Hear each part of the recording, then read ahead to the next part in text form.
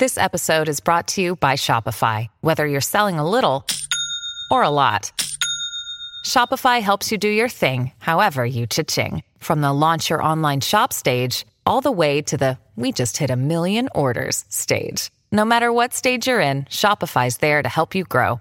Sign up for a $1 per month trial period at shopify.com/special offer, all lowercase. That's shopify.com/special offer.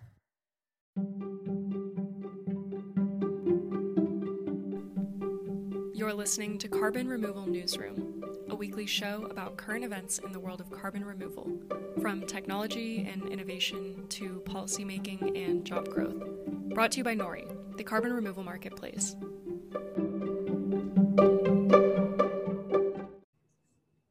Hello, everybody, and welcome to the February 3rd, 2022 Carbon Removal Newsroom. Today, we are focusing on science, and as always, I'm happy to have Dr. Jane Zelikova, Executive Director of the Soil Carbon Solutions Center and Joint Faculty in Crop and Soil Science at Colorado State University. Hey, Jane, how are you? Hi, I'm good. Good. And also excited to have Noah McQueen, co-founder and head of research at Heirloom Carbon. Hi, Noah. Thanks for joining. Hi, thanks for having me. And as always, this is Radhika Molgafkar, head of supply and methodology at Nori. So today we're going to continue our exploration of DAC. If anyone listened last week, they'll know that we were kind of looking at some of the insider business pieces around DAC. And today we're going to look at more of the science part around direct air capture. And that's where Noah comes in. He has, and several co-authors, published a review of existing DAC technologies in April 2020 in the journal Process and Energy. So Noah, I took a look at that paper and it is comprehensive and very impressive. So congratulations on it. Thank you. I would love for you maybe to just kind of give a little bit of an overview of the two different types of direct air capture processes you discussed, liquid and solid sorbent, and kind of maybe highlight the key differences and which companies are pursuing which methods. Absolutely. So I guess maybe taking a step back, direct air capture describes a suite of engineered technologies that capture CO2 directly from air and typically produce a concentrated stream of CO2 that can be geologically stored or used for CO2 utilization. So in these direct air capture systems, they use a capture material. And this is typically a synthetic chemical that selectively binds to CO2 in air, and that's at atmospheric conditions. And then it releases the CO2 in a concentrated form at some kind of elevated conditions.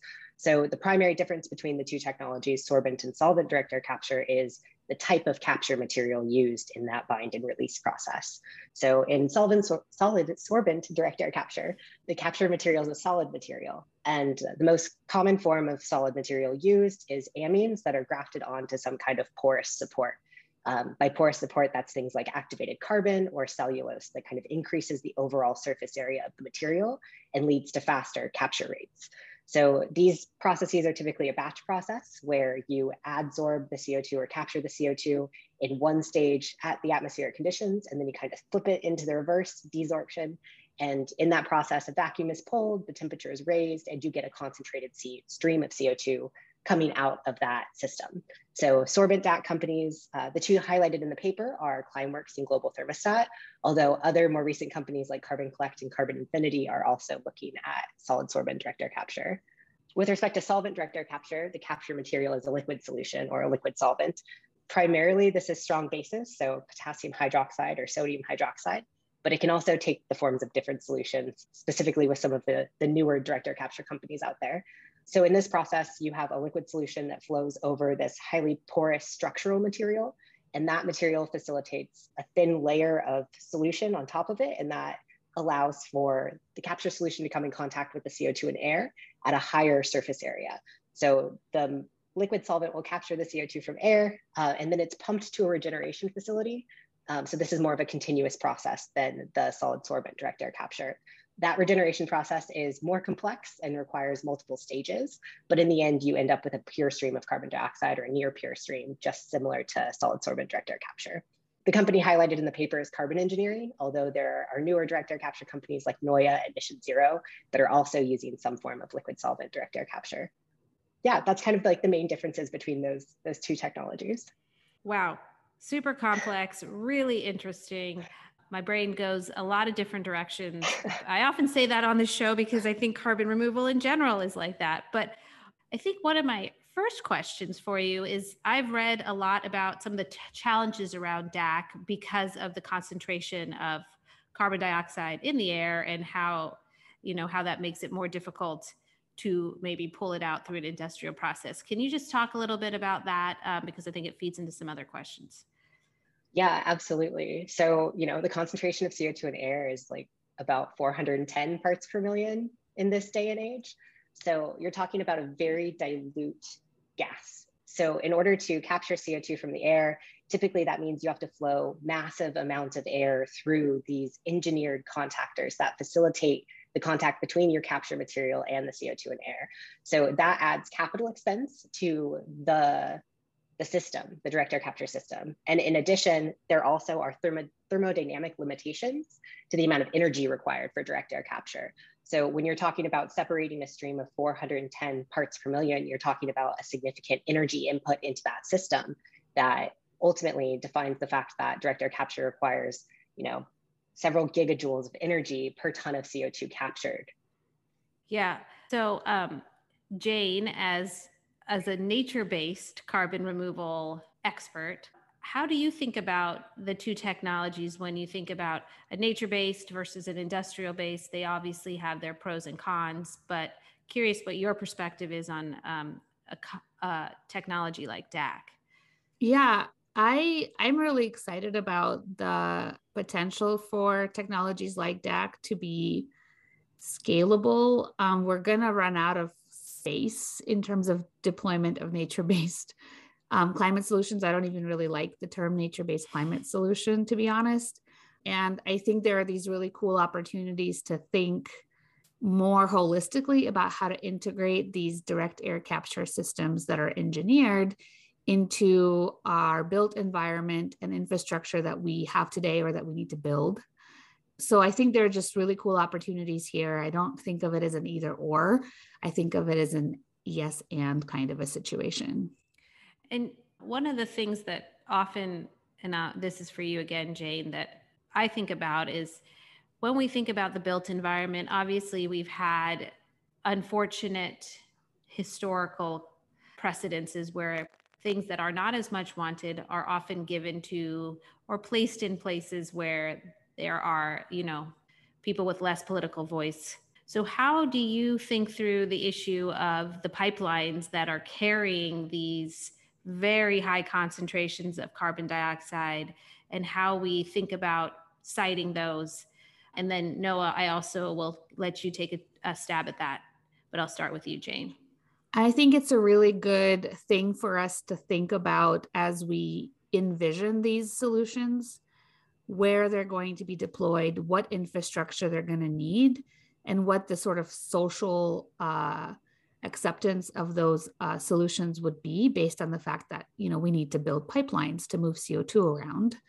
And we know that there is a lot of resistance from a diversity of stakeholders, including sort of environmental activists, farmers, landowners, that sort of don't want to have pipelines going through their backyards, have experienced a lot of environmental impacts from sort of pipelines and moving gases around.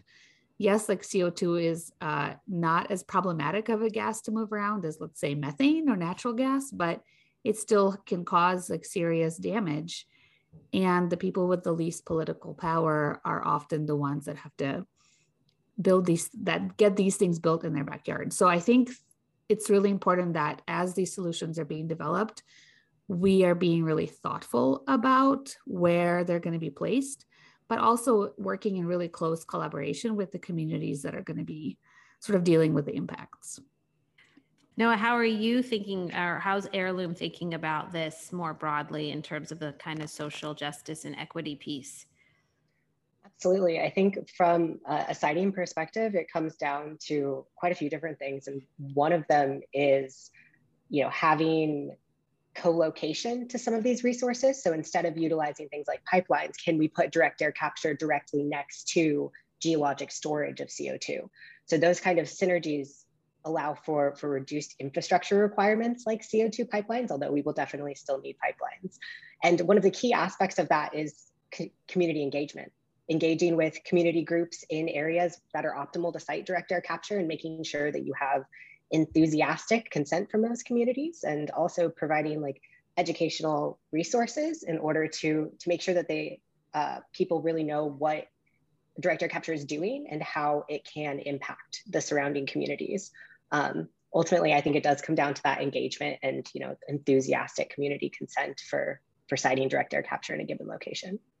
So can you touch a little bit on, because some of our listeners may not be familiar with, what are the requirements for geological storage for these DAC companies? I know that it can't be stored just anywhere, and there's some pretty specific requirements.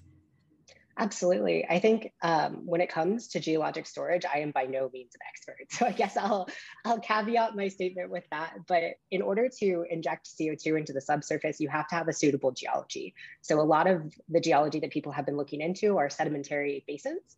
And these are similar geologic formations to where people currently remove oil and gas. So some of the key geologic features are that you have to have, what we call an impermeable cap rock. So something that enables the CO2 to remain trapped underground. And you also have to have suitable volume and porous structure inside of the reservoir. So those are some of the geologic features that you need in order to store CO2 in the subsurface. You also, you have to develop capital infrastructure in order to actually pump the CO2 underground. So injection wells and kind of similar capital infrastructure along those lines. And to be clear, this is not the same as point source capture. So people might think about it when they hear some of that language, but they're very different ideas. And one is about removing carbon from the atmosphere, and one is about removing emissions from oil and gas companies. So totally different ballgame. So one of the things I want to pivot back to your paper a little bit, you talked about scaling up sorbents. So is that the main limiting factor that in getting DAC moving, or what would you list as the top 3 limitations to getting DAC scaled? That's a great question. I think some of it is the resource requirements to scale and the capital being moved into direct air capture. So we're talking about systems that require a pretty significant capital investment in order to get to a certain scale. If we want to reach gigaton direct air capture, you're talking billions of dollars of infrastructure that needs to go into creating and deploying direct air capture. Scaling supply chains are one facet of scaling direct air capture. But then maybe number 1 is the capital requirement to deploy direct air capture. I could chime in on the first point. Yeah, go for it. So one of the cool things that I really liked about the paper is this discussion of modularity, which I think is a factor to consider when thinking about capital investment. Mm-hmm. So some systems lend themselves better to being modular, meaning that you can create smaller units that can be deployed as single units or stackable units. So you can sort of scale up and down depending on the size of the opportunity, the size of the reservoir, the size of the utilization potential, et cetera, with modular systems. I guess the other upside is that you can have economies of scale in producing those modular systems. So the capital investment might not be as heavy as for the systems like solvent-based systems that require a larger facility and more investment kind of at the front. So there are kind of these trade-offs between the kind of sorbent that you use and the capital investment that's required. And I love that point in the paper, Noah. Thank you. So capital costs being one of the big burdens or big barriers. Any other ones that you'd want to highlight, Noah? Yeah, I think maybe as a second point there is the lack of storage infrastructure currently. So there are 2 operational CO2 storage class 6 wells in the United States, and they're both in Decatur, Illinois. So in order to kind of really scale the capacity of carbon removal, specifically through direct air capture, we have to have some place to put the CO2. So, that involves permitting, creating these wells physically, and then also the monitoring and verification that goes along with that. So I think that one of the big levers that we have is, creating the storage infrastructure to support direct air capture. The last show, Naeem and Susan both mentioned the opportunity around cement and using cement as a potential capture location. What do you think of that as is a solution? Is that feasible, and is it in the short term? Well, I think that's a great solution in the short term. Cement is just produced at a very large capacity, both in the US and abroad. So it really does provide an avenue to put the CO2 somewhere where it is permanently stored in a product that you can then sell, which has a huge economic opportunity as well. I think I recall in the last episode, one of the comments was that you have to find the consumer that will pay the green premium on those products. Right. So there's a consumer market fit there as well that we have to consider. Jane, you have something to add, I think?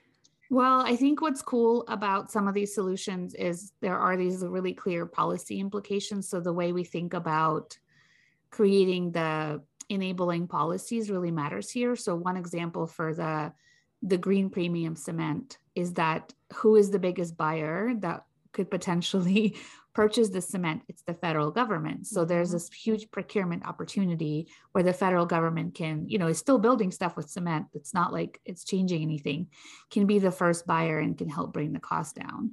And similarly, when Noah was mentioning the class 6 wells and then the sort of the need for the right permitting and sort of administrative infrastructure to move these projects, one of the things that was really successful about the Sunshot for Solar program at DOE was this like co-developing solar panels that could be cheaper with like developing the incentive structures and the sort of administrative and contracting enabling structures that were needed for solar to actually move into like a broader market. And so the government can really think about how to couple both like the technological development and the policy landscape that enable these solutions to move more quickly. Yeah, and this somewhat pains me to say it, but I mean, I think the vaccine development is another example where the federal government actually was able to step in, provide the right types of incentives to get something developed in record time. And you can see technologies like DAC, which really need need some sort of financing mechanism that the government would be an interesting partner in that. And I think they're showing a lot of interest, right? They've definitely hired some high-powered DAC folks into the administration, one of whom I think was your co-author, Noah. Indeed. And so I'm optimistic that they're thinking in that way. But one other thing I wanted to ask you about your paper, directly to you, Noah, is what recommendations do you and your co-authors suggest for future research? And is there an intersection maybe with the government that you see, and not so much on the permitting side, but on the research side? Yeah, I think that's a great question. And maybe I can summarize them in three key points. Sure. The first, related to sorbent direct air capture, is that the sorbent itself is a really high leverage item in that system. So, we can create cheaper sorbents with higher uptake capacities and longer lifetimes that could really be a lever in the cost of direct air capture, as well as the scalability of direct air capture. The second point, with respect to more of the solvent-based approach, is that there are a couple of different recommendations, but ultimately, novel solvent development that allows you to uptake more CO2 and potentially reduce the amount of energy requirements to push the large volume of air that we need through that engineered front-end contactor could be pretty significant from a process perspective. And then finally, and the one that intersects most with this conversation on more government levers, is we need to deploy direct air capture. And to get to the gigaton scale, we probably needed to start deploying direct air capture yesterday. So in order to really get to the scale of direct air capture we need and push DAC down the learning curve to reduce costs, we really have to put in policy levers that enable that scaling. And I think that one good example of this is the DOE's direct air capture hubs, and the opportunity for the government to put down infrastructure that could be limiting to direct air capture facilities like this class 6 wells in order to geologically store CO2, and renewable energy infrastructure required to provide energy to these direct air capture companies. So as we talked about in the last episode, if I obviously Noah, you listened to it. So there are newer technological approaches is coming to DAC. I think some of the interesting ones are particularly from my perspective about lowering the energy usage or finding renewable energy usages if you can to power DAC facilities. Because even though we didn't touch on that, that is a huge barrier towards carbon neutrality, carbon removal, costs, all of those things. But other than Heirloom, Noah, which we'll talk about in a second, what other novel approaches interest you? I'll start with you, Noah, and then I'll move on to you, Jane.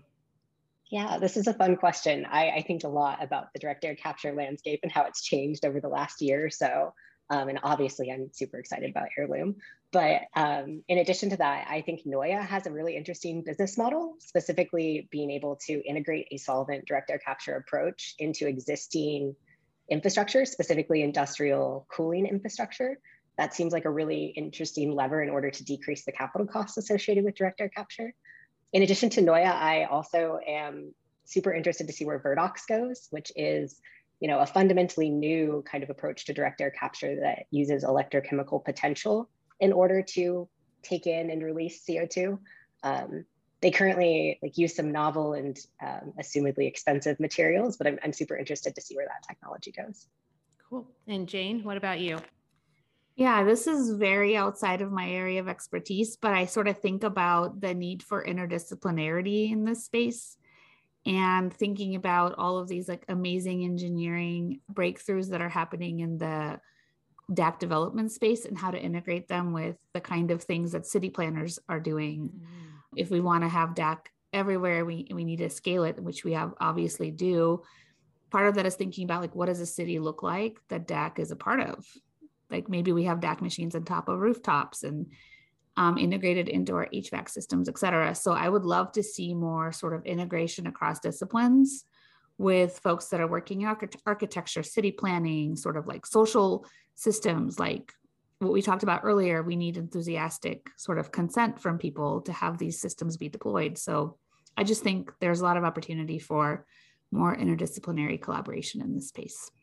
I'd like to coin the term HVAC DAC. Yeah. I mean, that's a dream. That's a dream, right? I think Jane, you and I would probably agree that we can use interdisciplinary approaches across all types of carbon removal. I mean, it never is singular to science or policy or business. It's all of those things. So last question, and I think I'll pitch this to you, Noah. Learning by doing is kind of an important part of reducing costs. And obviously, we talk a lot about solar and how its cost curve came down so quickly. Do you think that DAC can follow the same pattern? And if so, why? If not, why not? That's a great question. And to be completely honest, DAC is such a new technology that it's hard to kind of hypothesize how it'll come down the learning curve. And I also think that, generalizing to direct air capture as a whole suite of technologies, there won't be one learning rate, there'll be several different learning rates. So as Jane kind of mentioned earlier, we have this concept of modularity. And I think approaches that exhibit more of that modularity tend to come down learning curves more quickly. So direct air capture approaches that are inherently more modular increases the manufacturability of those approaches, decreases construction costs, and allows for kind of this quick iteration process that will likely exhibit learning more in line with solar and batteries. But, it's kind of hard to say at this point. Yeah, I think you made an interesting, you touched on something really interesting that I want to highlight, that solar was kind of one specific type of technology. DAC is more like renewable energies, right? There's all sorts of different approaches, different technologies. So trying to make a one-to-one comparison may be unfair to DAC. Yeah, it's definitely complex. Yeah, definitely complex and lots of interesting engineering and science work out there. So I'm excited to watch it develop because, like you said, Noah, the explosion in the last year has been phenomenal. Mm-hmm. But now I really want to pivot to your company. And, you guys launched in April of 2021, which I can't believe because it feels like you've been around forever. Can you kind of give us an overview of what Heirloom does and what makes you unique within the DAC world? Yeah, absolutely. So Heirloom is a direct air capture company that uses earth abundant, naturally occurring minerals to capture CO2 from the atmosphere. So specifically, Heirloom uses calcium carbonate or limestone. And what we do is we take that calcium carbonate and we feed it into an electric high temperature reactor where it decomposes into CO2 and calcium oxide. So the CO2 from that reaction can be captured and stored geologically. Well, the calcium oxide from that reaction is really thirsty for CO2. So if you leave it exposed to the atmosphere, it naturally takes up CO2 and reforms calcium carbonate. Now that process occurs in nature on the order of months to years, and Heirloom has really accelerated that to occur in less than a week. So we've kind of engineered the mineralization process there. And once we reform that calcium carbonate, we can send it back into that high temperature reactor where it once again decomposes to form CO2 and calcium oxide. And then we kind of continue that process cyclically. And I would say that Heirloom is similar to other direct air capture companies with two really key differences.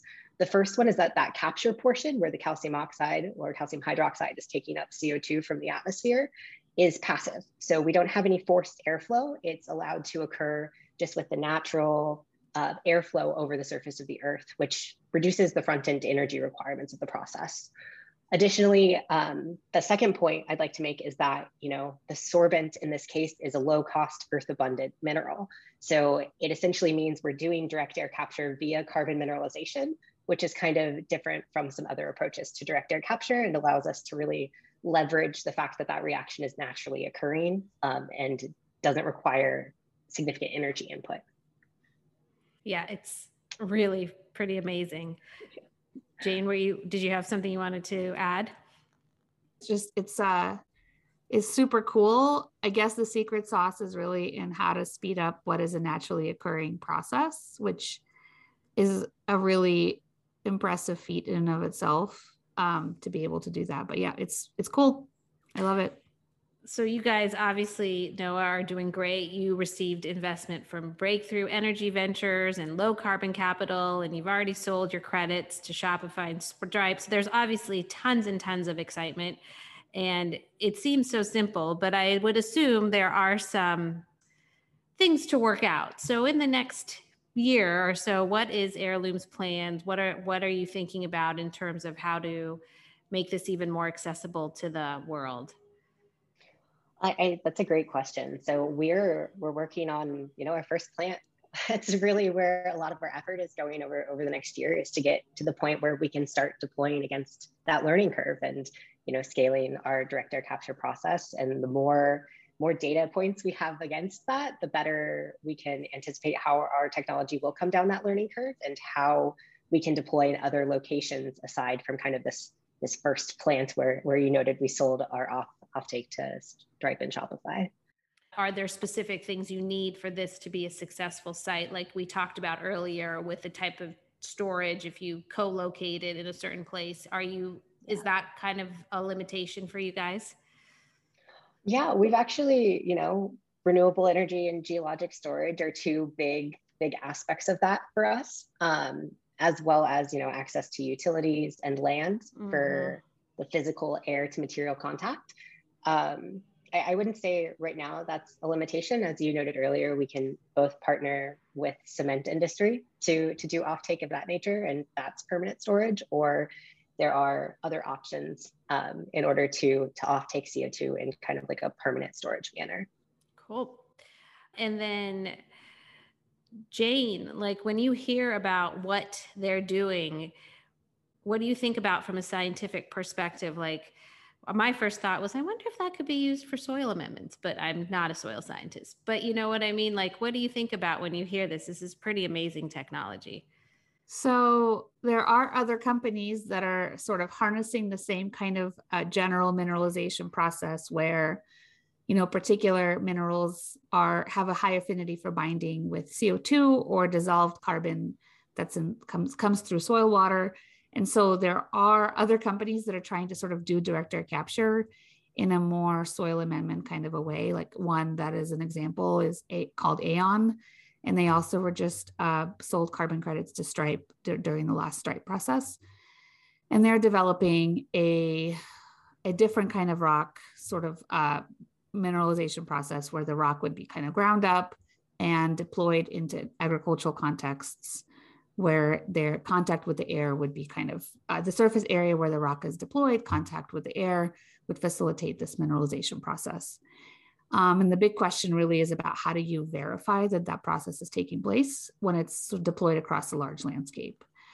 So in the case of Heirloom, I think that there you have methods of verification that are different than what somebody would be doing if they're deploying it as a soil amendment. But that's kind of the big crux, is like, how do you know how much carbon is being taken up and removed from the atmosphere? Yes, the never-ending accounting and verification question we struggle with daily, all of us, I'm sure. Yeah. Maybe what not makes you. it harder in soils is like, we already know the soil part is really hard. Yep. And for that enhanced mineralization process, the carbon ends up in the ocean. And there are very sort of clear equations that describe that process, but how do you actually measure it? Yep. Jane, you and I could talk about that for a long time. I think that might be where NOAA is a little bit, fortunate that measurements in DAC seem a little bit more straightforward to me. I don't know, maybe I'm being unfair, or fair. If you're producing a CO2 stream at a known concentration, it's as easy as like sticking a CO2 meter on the back end of the process and knowing how much is coming out. So I know, that's what I love about it.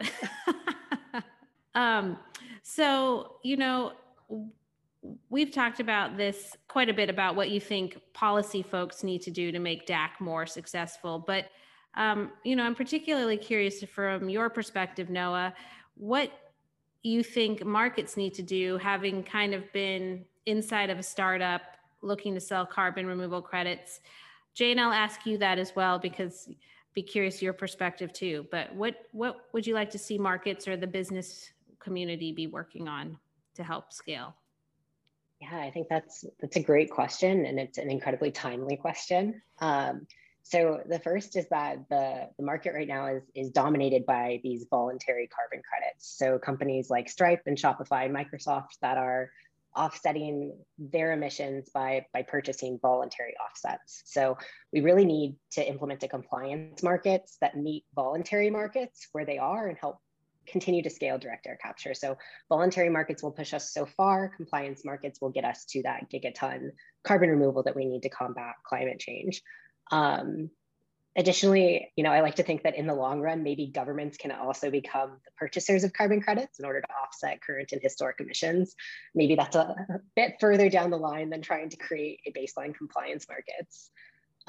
One other thing that I don't think is talked about enough is financing for direct air capture. So I mentioned earlier that it's this kind of very large capital investment in order to get to the scale we need. So low interest or even like free loans from the government to finance deployment of direct air capture is another kind of critical policy lever that we can implement in some capacity. Cool. Thanks, Noah. And Jane, I saw you nodding, so I assume you agree with much of what he had to say. Yeah, I totally agree. I think financing is a big crux point for all of these startup companies, and having really favorable loans is important because it is a large capital investment. Research and development money is also really important. Like Noah was saying, there are these new kind of frontier direct air capture technologies that are still, getting flushed out, and research money is always really helpful. And so getting funding rates up for DAC would be really good. And I mean, I totally agree, the need for regulatory levers to be deployed. As much as people hate to hear the words regulation, I think ultimately when we say compliance market, the implication there is that there are sectors that are regulated and required to not just reduce their emissions, but to really drive them down to zero and purchase carbon removal where they can't. And so right now in the voluntary markets, they can purchase carbon credits at a really cheap rate. So only a few companies, like Noah mentioned, Stripe, Shopify, and Microsoft are spending large amounts of money per ton to buy these like carbon removal credits that are real, that are verifiable, and that are really expensive.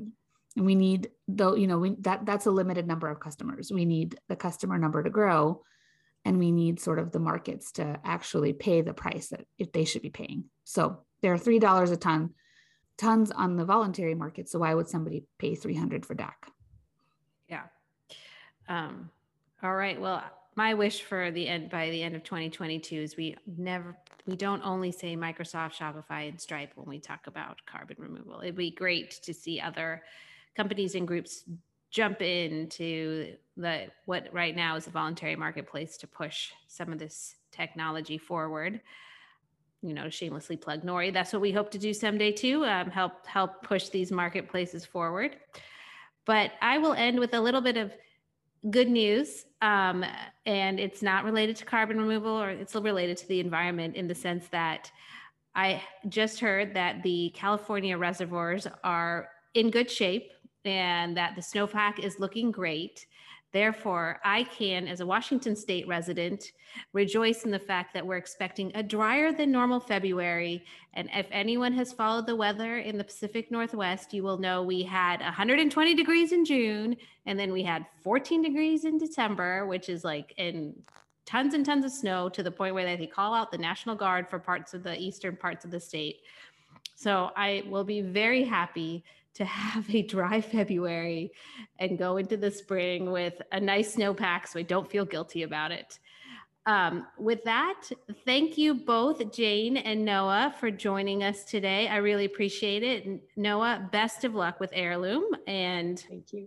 The upcoming year. You guys have phenomenal things to do.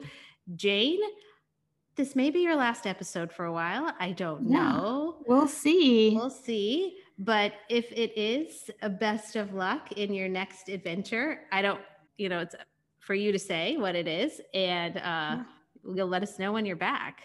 Yeah, totally. Noah, thank you so much for joining. I hope you still continue writing these amazing papers that are so informative and comprehensive so we can keep learning about the space as it develops. And yeah, maybe I'll be back next month. Maybe not. We'll see. We'll see. All right. Thanks, you guys. Take care. Bye. Thank you.